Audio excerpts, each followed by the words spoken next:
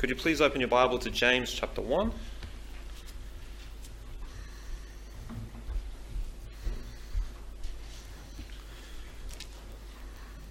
And now let's open in a word of prayer.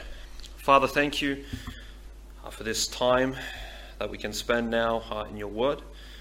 Lord, thank you that you have spoken to us. We can be very confident that what we have written before us is your word to us. Father, thank you for the gift of the Holy Spirit who helps us to understand the word. And Lord, may we be receptive to his ministry this night. Please remove all distractions and all hindrances. And please grant to us the grace that we need to be teachable and to apply the message you have for us. We ask these things in Jesus' name and for Jesus' sake. Amen. Now, when was the last time that you pointed the finger at God and blamed him for something?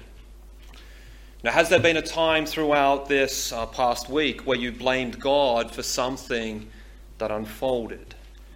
Or more particularly, when have you blamed God for some sin that you have committed? Now, usually we don't do this directly. Okay, we're a little bit too sophisticated for that. God, you made me do it. It'll be rare for something like that to come out of our mouths.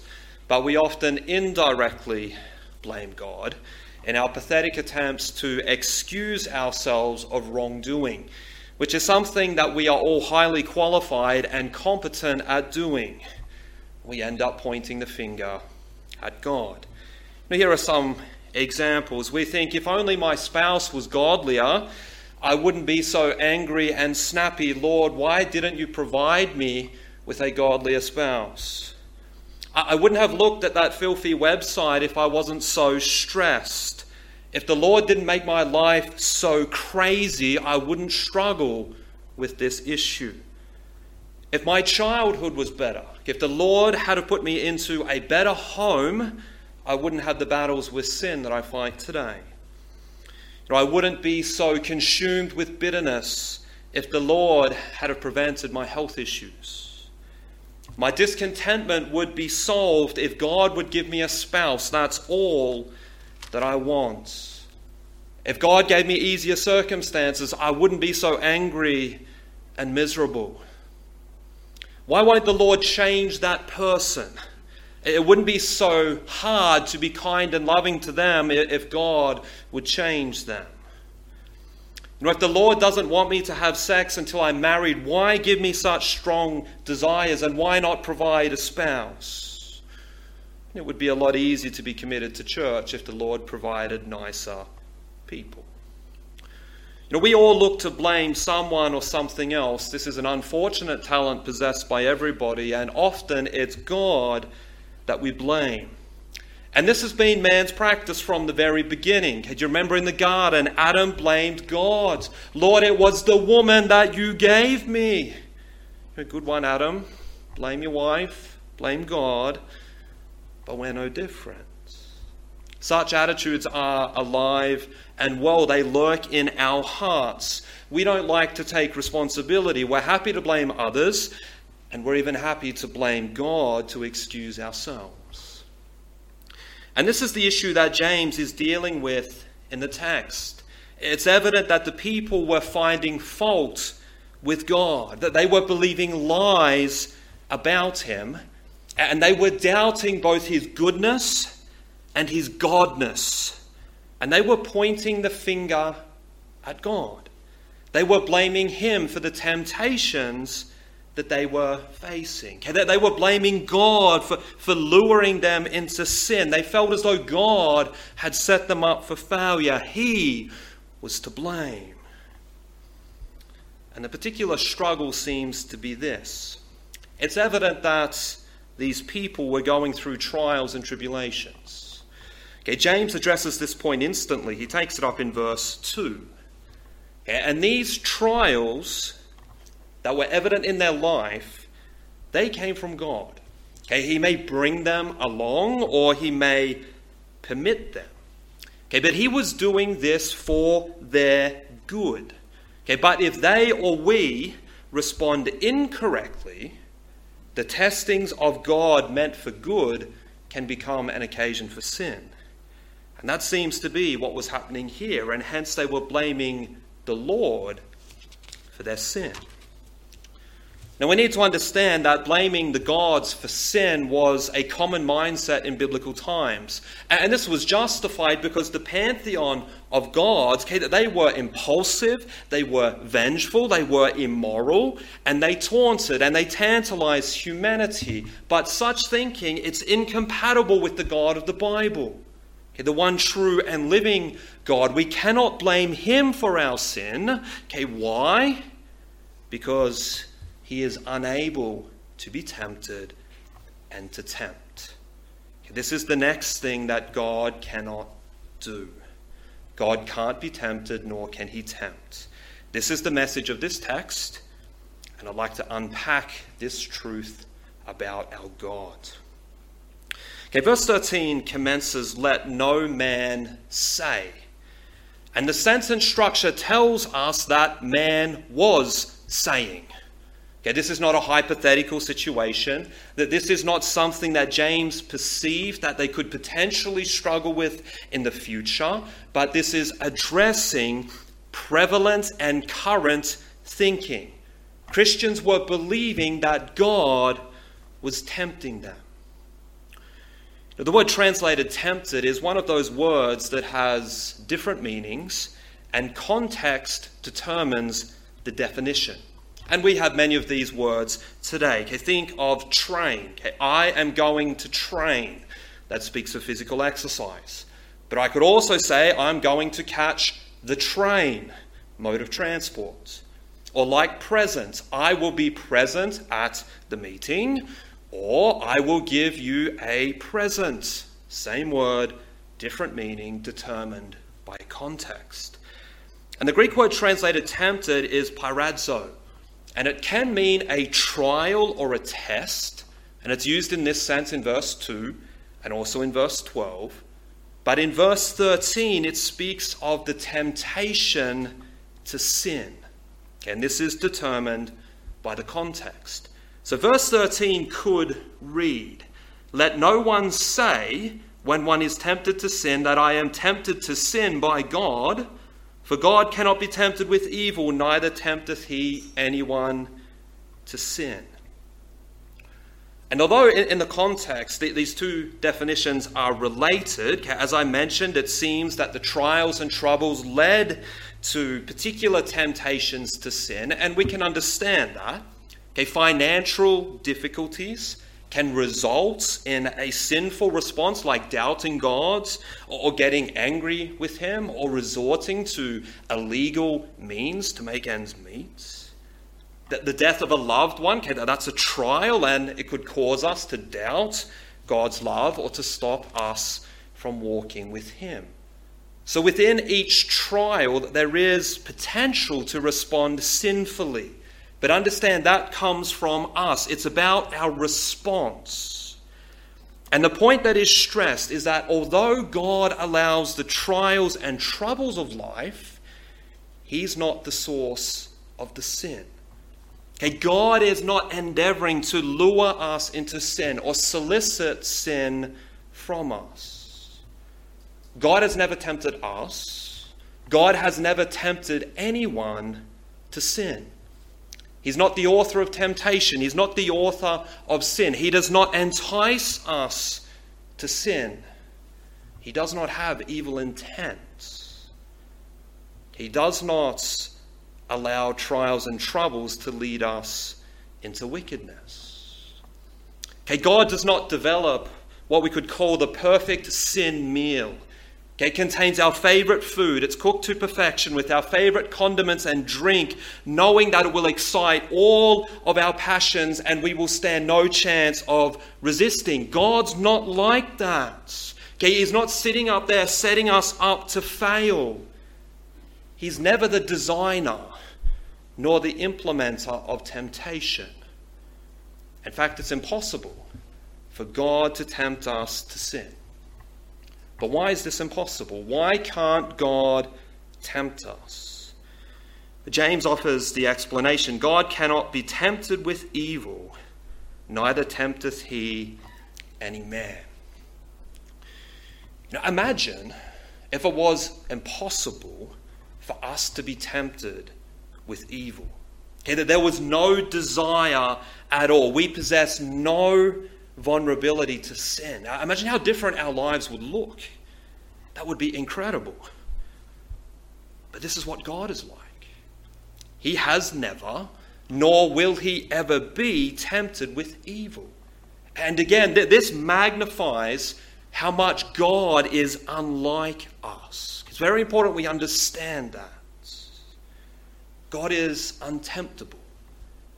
There is nothing in him that is susceptible to temptation. He is unconquerable. Every bullet of temptation could be fired at him, and none would have any impact. It's impossible for God to be tempted. And understand, it's not that God has amazing willpower. And despite being incredibly tempted, he always says no, but rather he has never been tempted. That there's no allure, there's no enticement at all. God is not susceptible to any such desire for evil. It contains no appeal to him. Now the question is, why is that the case? Well, it's because there's no evil in him. Okay, there's nothing that the temptation can stick its hook into with God. Okay, understand, God is absolutely holy, entirely righteous, perfectly pure. He is impeccable in character. Okay, the Bible calls him the thrice holy God. Holy, holy, holy. And that's not said of any other attributes. And because this is who he is, as the prophet Habakkuk said, thou art of purer eyes than to behold evil, and canst not look on iniquity. God hates sin. God abhors evil. It's incompatible with who he is, and it contains no appeal to him. And think about that. That's wonderful news for us, because what would it be like to have a God who is susceptible to temptation? Think about that. That would be terrifying. Imagine if God could be tempted to be cruel and unkind, to be immoral, to be selfish, to be proud. What would it be like if there was a possibility that God could be tempted to sin, and he could sin? That would be horrifying. Who knows what kinds of unspeakable things that could be perpetrated. And yet we can be confident that our God is not evil. He has never committed one sin, and he is not even tempted. Okay, the most well-crafted and most seductive temptation has zero impact on God. He is impregnable to temptation, completely immune. Evil has no tug on God's heartstrings. And since this is true, okay, since this is the reality, James concludes, neither tempteth he any man. Okay, God has never tempted us to sin because he cannot. Okay, it's a moral impossibility. It's incompatible with his character and his nature to tempt us to sin. Okay, he cannot be holy, righteous, and pure and yet tempt us to sin, tempt us to break his will. God never has and never will tempt us either directly or indirectly. He is in no way responsible. Okay, our God is a good shepherd and not a bad one. Okay, he will lead us into the paths of righteousness, not the paths of wickedness. You know, what would you think of the parents who said to their child that they were not to eat any chocolate, otherwise they would be punished? And yet the parent deliberately gorged on chocolate in front of their children. They left it laying around everywhere in reach of the children, and when mealtime came, they served only chocolate to the kids. Okay, that would be despicable. That's deplorable, setting your kids up for failure. And yet this is what we accuse God of when we blame him for tempting us to sin. It's completely illogical and irrational. It's incompatible with God's nature and character. God can't be tempted, and he can't tempt. So why then are we tempted to sin? Okay, that's the logical question. If it isn't God's fault, then whose fault is it? If it isn't designed and implemented by God, then who is responsible? Why do we find sin so attractive? Why is temptation so alluring? Why do we succumb? Why do we so often do the wrong thing? Well, verse 14 gives us the answer. It says, "But every man is tempted when he's drawn away of his own lust and enticed." Okay, this reveals who's to blame. It's not God. It's not others. It isn't your circumstances. You're to blame. I'm to blame. We are responsible. Okay, understand, temptation wouldn't be tempting if it wasn't for the evil and sinful desires that exist within us. And hence we can't say, my friend made me do it, my girlfriend made me do it, my boyfriend made me do it, circumstances made me do it, or God made me do it. We can't even say Satan made me do it. You are responsible. Because there would be no attraction to sin if it wasn't for our sinful lusts. It's our own desires and cravings that at that moment make evil seem more appealing than righteousness. Make dishonesty more appealing than honesty. Being liked more appealing than doing right. Instant gratification more appealing than self-denial. Immorality more appealing than purity. Worldliness more appealing than godliness. Pride more appealing than humility. Okay, the problem is not some tempter out there, but it's the traitor that lives in here. That is why we succumb to sin. There's no one to blame but ourselves. And the image that James has in mind in this verse is that of a fisherman or a hunter. Okay, so think of a fisherman. He uses bait that contains a hook, and he's trying to entice the fish to take the bait. You know, I love fishing, and the biggest fish that I've ever caught was at Copeden Dam, okay, out near Inverell. It was an autumn Saturday, I think it was 2010, and I was in a fishing competition with my uncle, and we were chasing yellow belly, and it was very quiet. We weren't catching anything, which is pretty normal for me. So we thought we'd try something different, and we headed for the timber and see if we could attempt a fish to chase one of our lures. I remember I was using a brown dog lure. It's a jackal lure. You can look it up online. And all of a sudden, the quietness was shattered. A big old fish was lured out of its hiding hole, and he latched on to my old brown dog lure.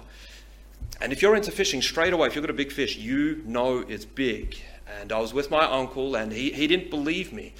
And then it come to the surface, and his demeanor changed, and he said quite a few words that I can't say at church or in general.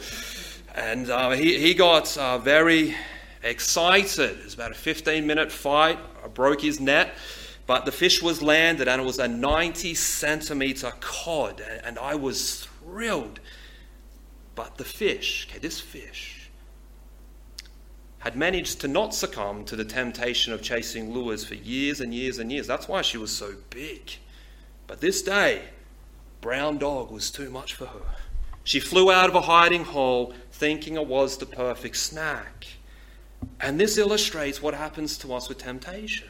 Varying lures, varying baits, that they go past us, and we're often enticed. We take the bait and then we're dragged off into sin. We succumb to the deep well of alluring desires within us. Okay, that's the source of temptation and sin. It comes from within. It's the traitor inside us. There's no one to blame but ourselves. We choose to chase and consume the bait. And this is such a significant insight into our own soul and the nature of temptation. Okay, we are so unlike God because we're not perfectly holy. Our nature is sinful, and hence there's much for the tempting hook to grab hold of in us. Because understand, to be tempted in of itself is not sinful. Okay, it's the response that matters. Succumbing to the temptation is the problem. But understand, this is our choice, and hence we have no one to blame but ourselves. Okay, every time we're faced with a temptation, our faith in God and our love for Him is tested. And in that moment, what we love more and what we desire more will govern our decision. But it's always our choice to make. And hence, we're to blame when we falter and fall. Okay, so understanding that we're not to blame others, we can't blame our circumstances, we can't blame Satan, and definitely not God. Okay, we are the source. How can we grow in our ability to say no to temptation and not succumb? Well, part of the way to make progress is recognizing the process of temptation. And this is unpacked in verse 15, which contains a very relatable image. It says, "Then when lust hath conceived, it bringeth forth sin, and sin, when it is finished, bringeth forth death." Okay, so it starts with the temptation.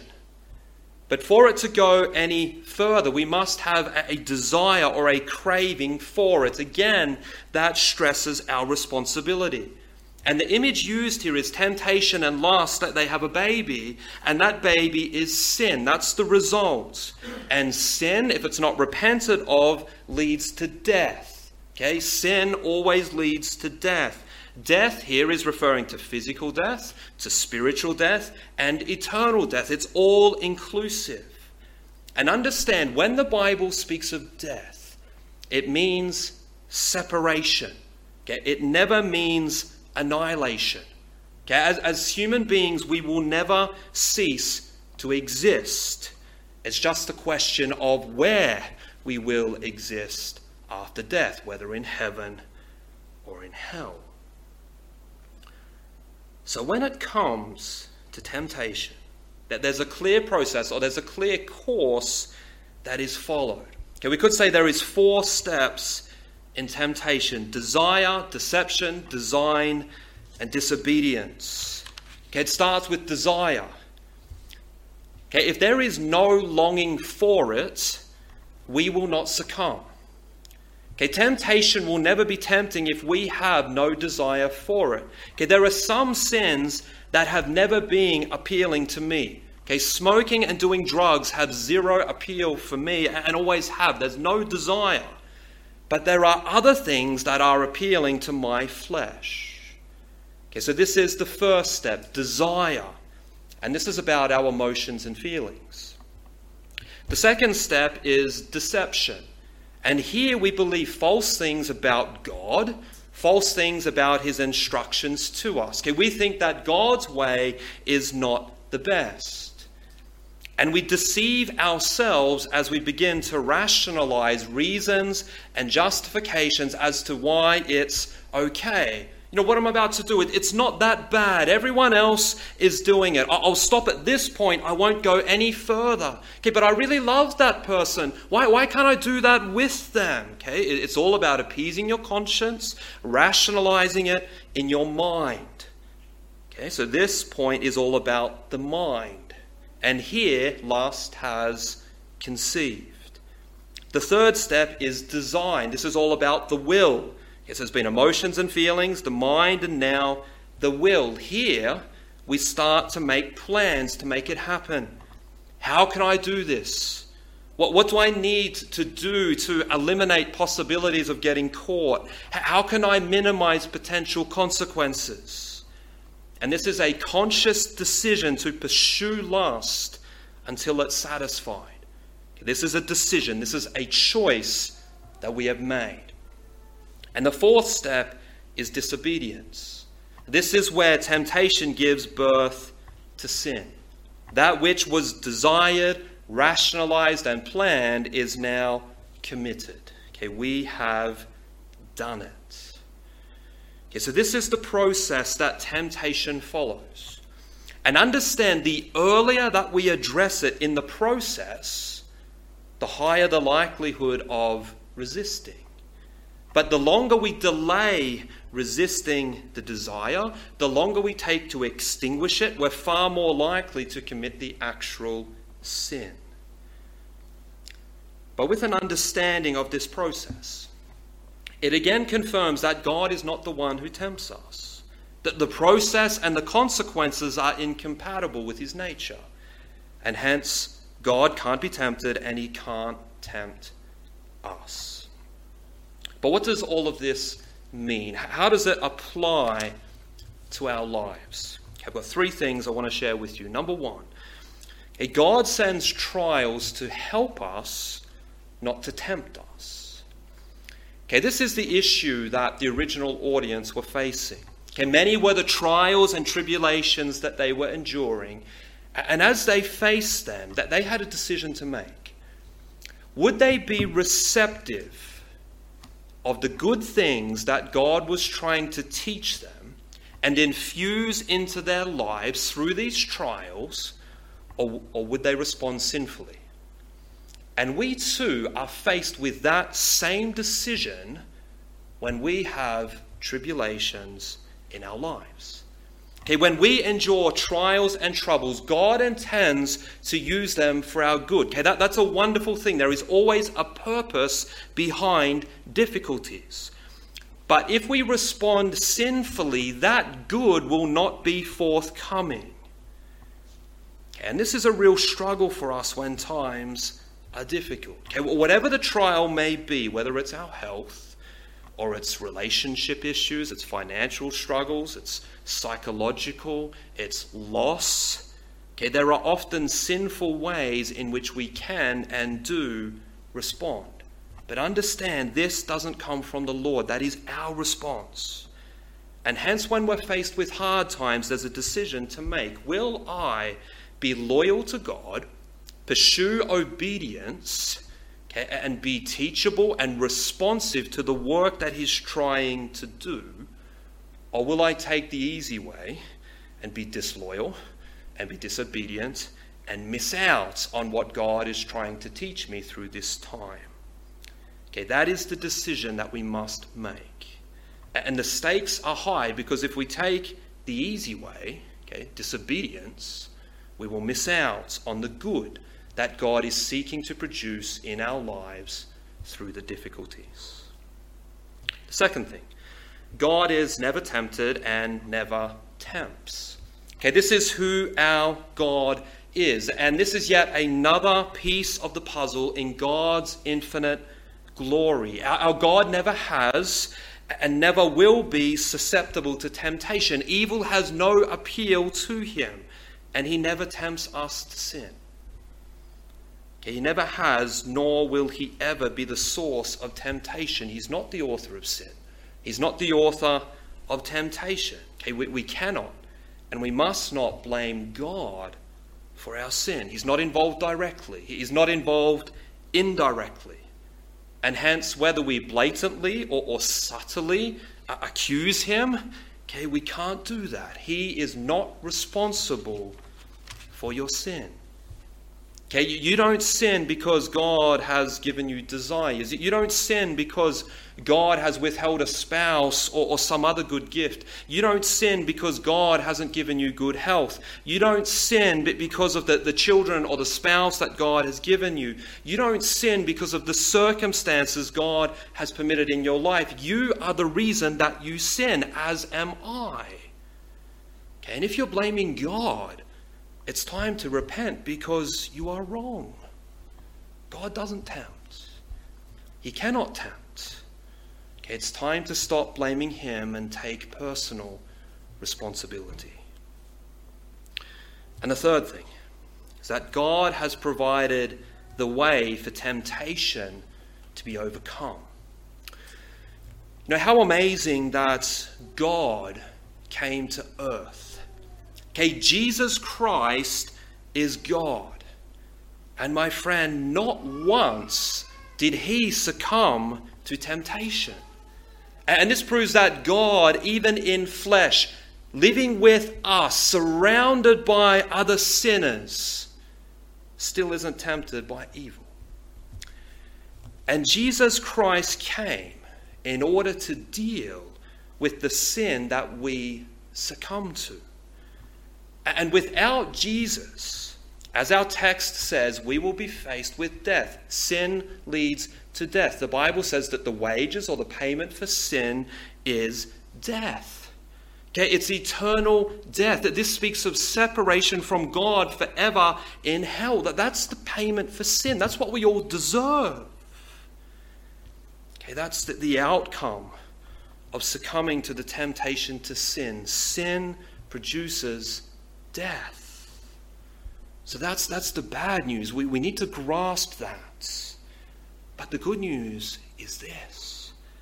Jesus Christ died on the cross in your place. He paid the price for your sin, for the millions of temptations that you have and will succumb to. Jesus had all of them placed on himself. He was punished. He had God's wrath poured out upon him for you. Okay, he was a substitute. He died in your place for your sin. And now, if you place your faith and trust in Jesus Christ, if you repent of your sin, you will be forgiven. And you won't experience separation from God for all eternity. Jesus has provided the only way that our sin can be overcome. You can't overcome your own sin. You're not good enough. I'm not good enough. God demands perfection. Okay, we can't do enough good things. The only way into heaven, the only way to be forgiven is through Jesus Christ.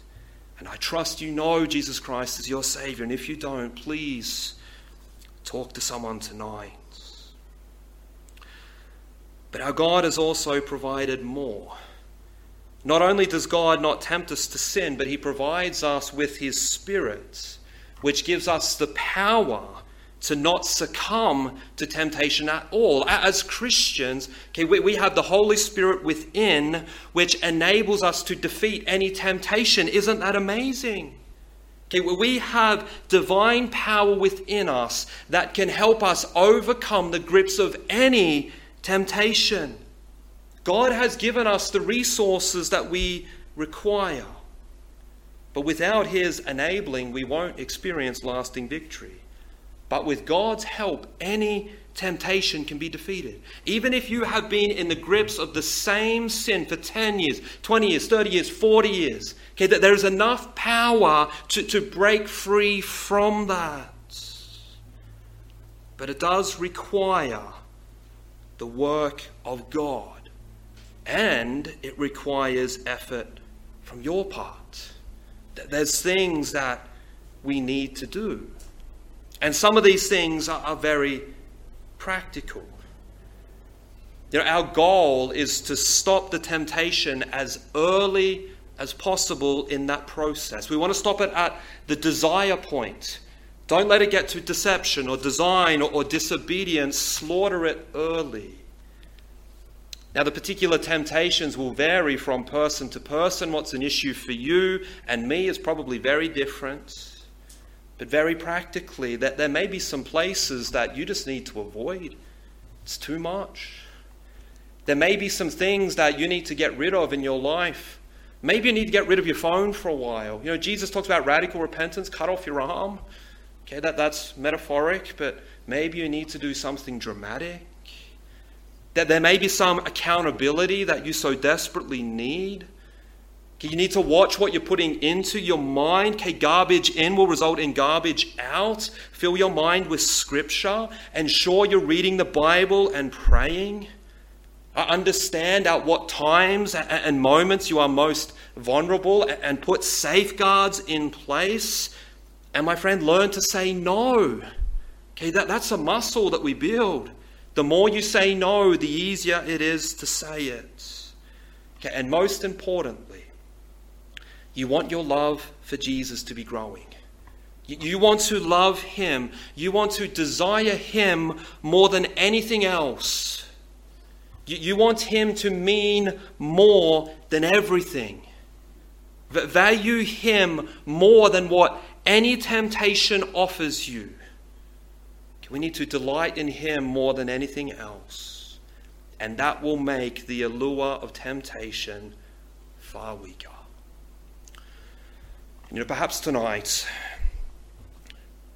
that there's a need in your life. Maybe you need to repent for continually yielding to the same temptation. Whatever that may be, it just happens over and over and over and over again. You have a chance tonight to make a decision. Repent, turn from it, seek help from others. Ask the Lord to help you overcome. He isn't the one tempting you, but he will be the one to help you overcome it. Okay, he died for your sin, and he will certainly help you overcome it in your life right now. That's the message for the Christian. And if you don't know Jesus Christ tonight, remember sin leads to death. It leads to separation from God. But Jesus died for you. Jesus died for your sin, and his work on the cross is enough. But you need to come to him. You need to accept that gracious gift before it's too late. Amen. Let's pray. Father, I do thank you and praise you for who you are. Thank you that you cannot be tempted by sin and that you don't tempt us. Help us to realize who you are, to believe who you are. And our Lord, please help us as we face varying temptations throughout this week. Help us to not yield. And our Father, I do pray that if there be a dear soul here tonight that doesn't know Jesus as Savior, may they make today the day of their salvation. We pray these things in Jesus' name. Amen.